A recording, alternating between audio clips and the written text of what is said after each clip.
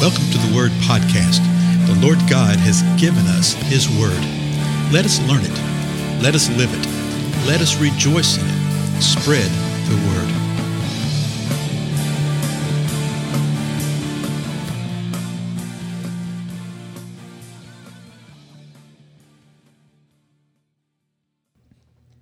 Blessings, everybody. This is Dale. Thank you so much for joining with me on the Word Podcast. We're continuing through the Gospel of Matthew. And let me remind us of the context. So far, Jesus had answered a question that four disciples had asked him. They'd said, hey, when will these things occur? And what will be the sign of your coming again and of the end of the age? And in Matthew 24, verses 4 through 14, he gives a panoramic overview of the balance of history in answering that question.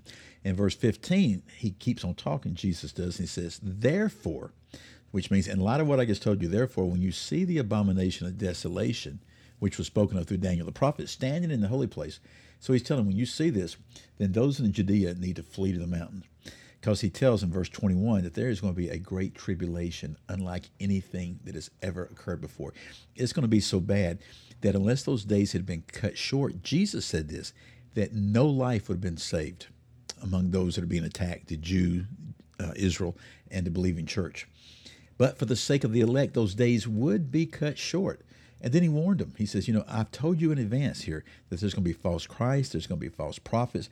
They're going to come, they're going to say, oh, he's in the inner room. No, he's not there. Oh, he's out in the wilderness. No, he's not out there.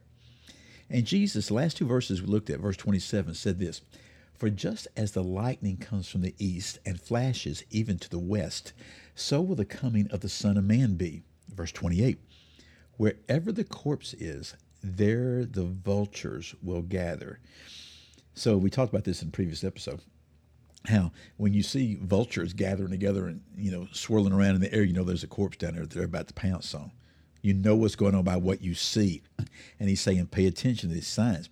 Verse 29, Jesus continues. He says this, but immediately after the tribulation of those days, and then he quotes truths from the Old Testament.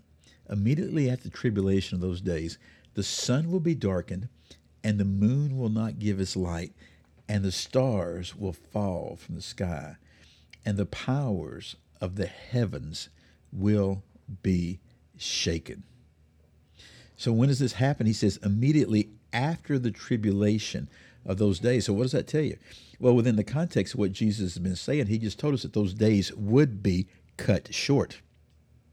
Okay, those days would be cut short. When you look at the balance of all of Scripture, I think that the flow of what occurs is this, that the great tribulation is taking place. The man of lawlessness, empowered by Satan himself, is attacking the Jewish people and believers, Christians.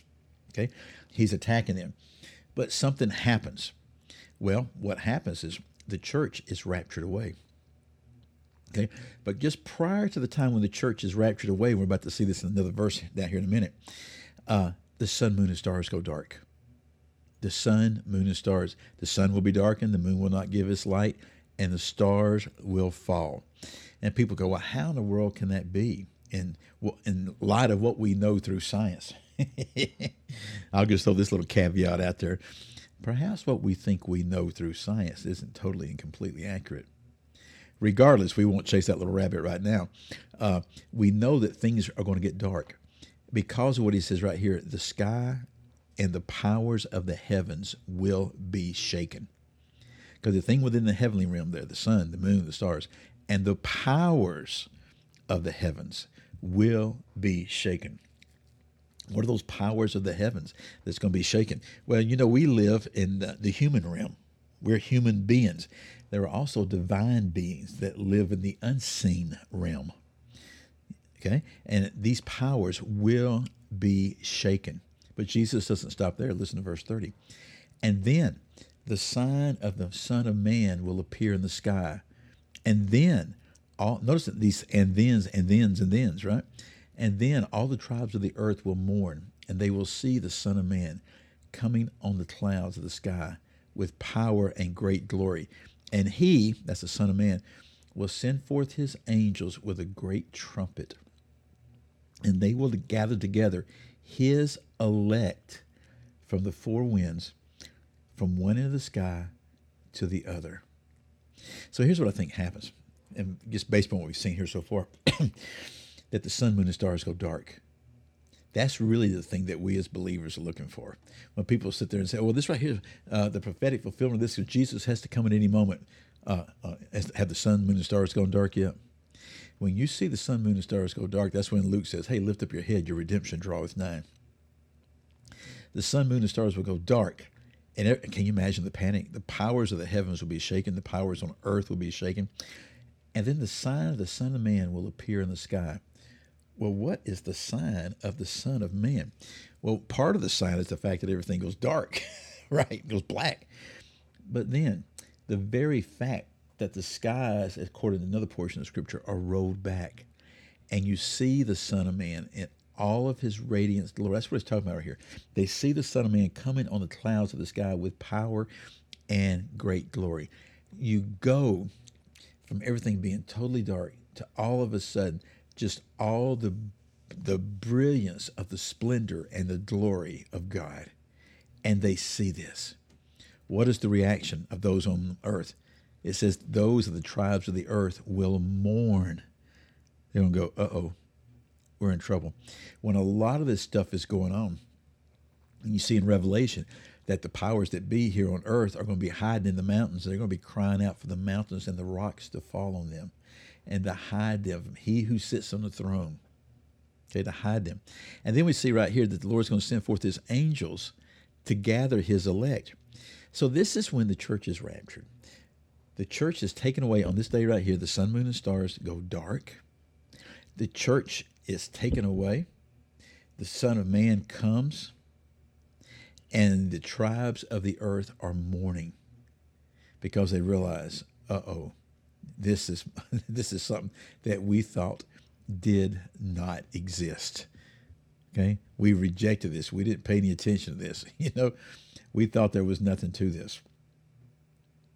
But there is obviously a great deal to this, okay? Let me look real quick. I want to check something out here. I want to go to the Mark passage and just read it real quick. Beginning with verse 24 of Mark 13. But in those days, after that tribulation, the sun will be darkened, and the moon will not give its light, and the stars will be falling from the heaven, and powers that are in the heavens will be shaken. See, it sort of defines that powers in the heavens. Then they will see the Son of Man coming in clouds with great power and glory. Who's going to see the Son of Man coming in clouds? Here, Mark's sort of emphasizing the powers that are in the heavens. Okay? Matthew talked about those on earth. And then he will send forth the angels and will gather together his elect from the four winds, from the farthest end of the earth to the farthest end of heaven. That is when the church is taken away. Let me see what Luke has to say about this. Remember what Luke said? There's going to be signs in the sun, moon, and stars. This is verse 25. And on earth dismay among the nations. Well, we've seen that. In perplexity at the roaring of the sea and the waves. The seas and the waves are going to be acting up, and man is going to be dumbfounded by it. Men fainting from fear and the expectations of the things which are coming upon the world, for the powers of the heavens will be shaken. So he's showing us how fearful they're going to be. Verse 27, then they will see the Son of Man coming in a cloud with power and great glory. Jesus says this, but when these things begin to take place, straighten up, lift up your heads, because your redemption is drawing near.